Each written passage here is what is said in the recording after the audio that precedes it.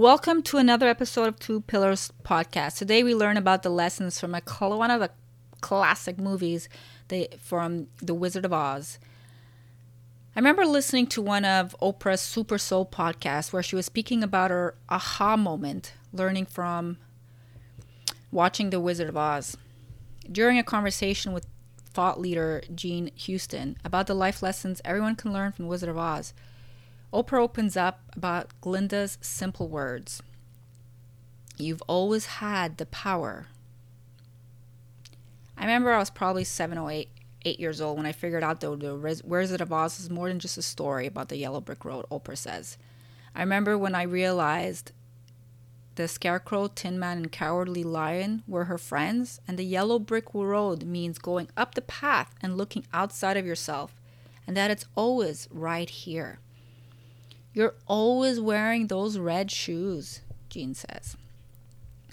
As a kid, when I watched the movie, it was only about Dorothy, her dog, and her unusual friends. Growing up, I learned to understand more about important lessons that can be learned from different places. I don't remember how old I was, but I was probably much older than 7 or 8 years old, like Oprah. I wasn't that deep or analytical as a child. But the words, you've always had the power, ring true, connects with something deep. Sometimes life gives you curveball after curveball. This month was a particular challenging one for me, filled with many curveballs, and it can be hard to forget that I am wearing those red shoes. Frank Baum's 1900 book, The Wonderful Wizard of Oz, did a magnificent job teaching important lessons through great storytelling.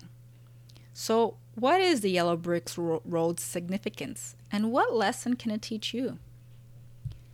The Yellow Brick Road has an important role in the story, which is about the adventures that a young Kansas farm girl, Dorothy, and her dog, Toto, have in the magical land of Oz, after the two of them are swept away from their home by a cyclone.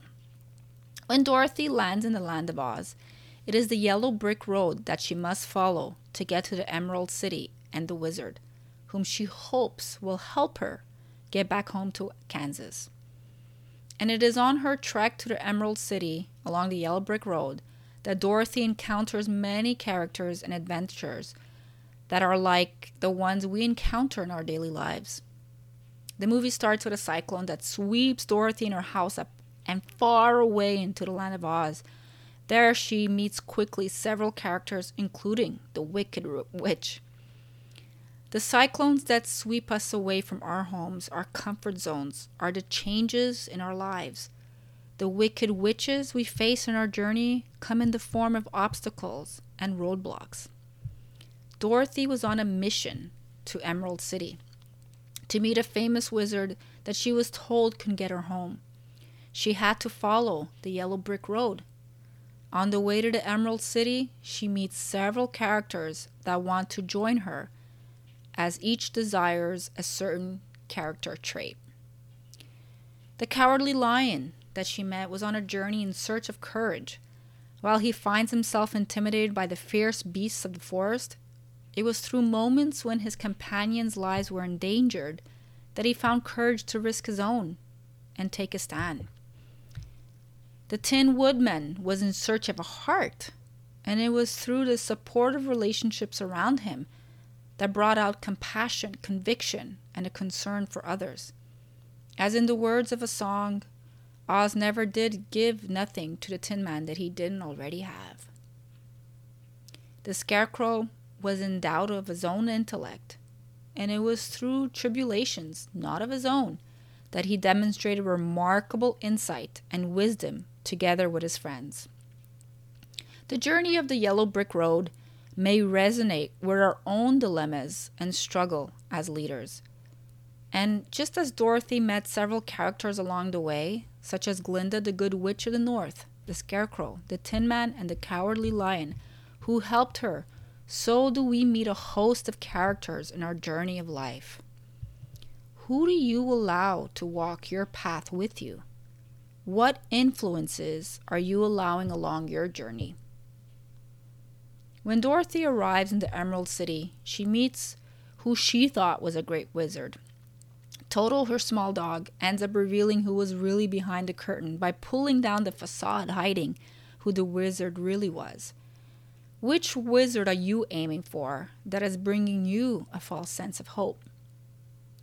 Is it your aim for material goods, your aim for power, believing that either or both will make you happy?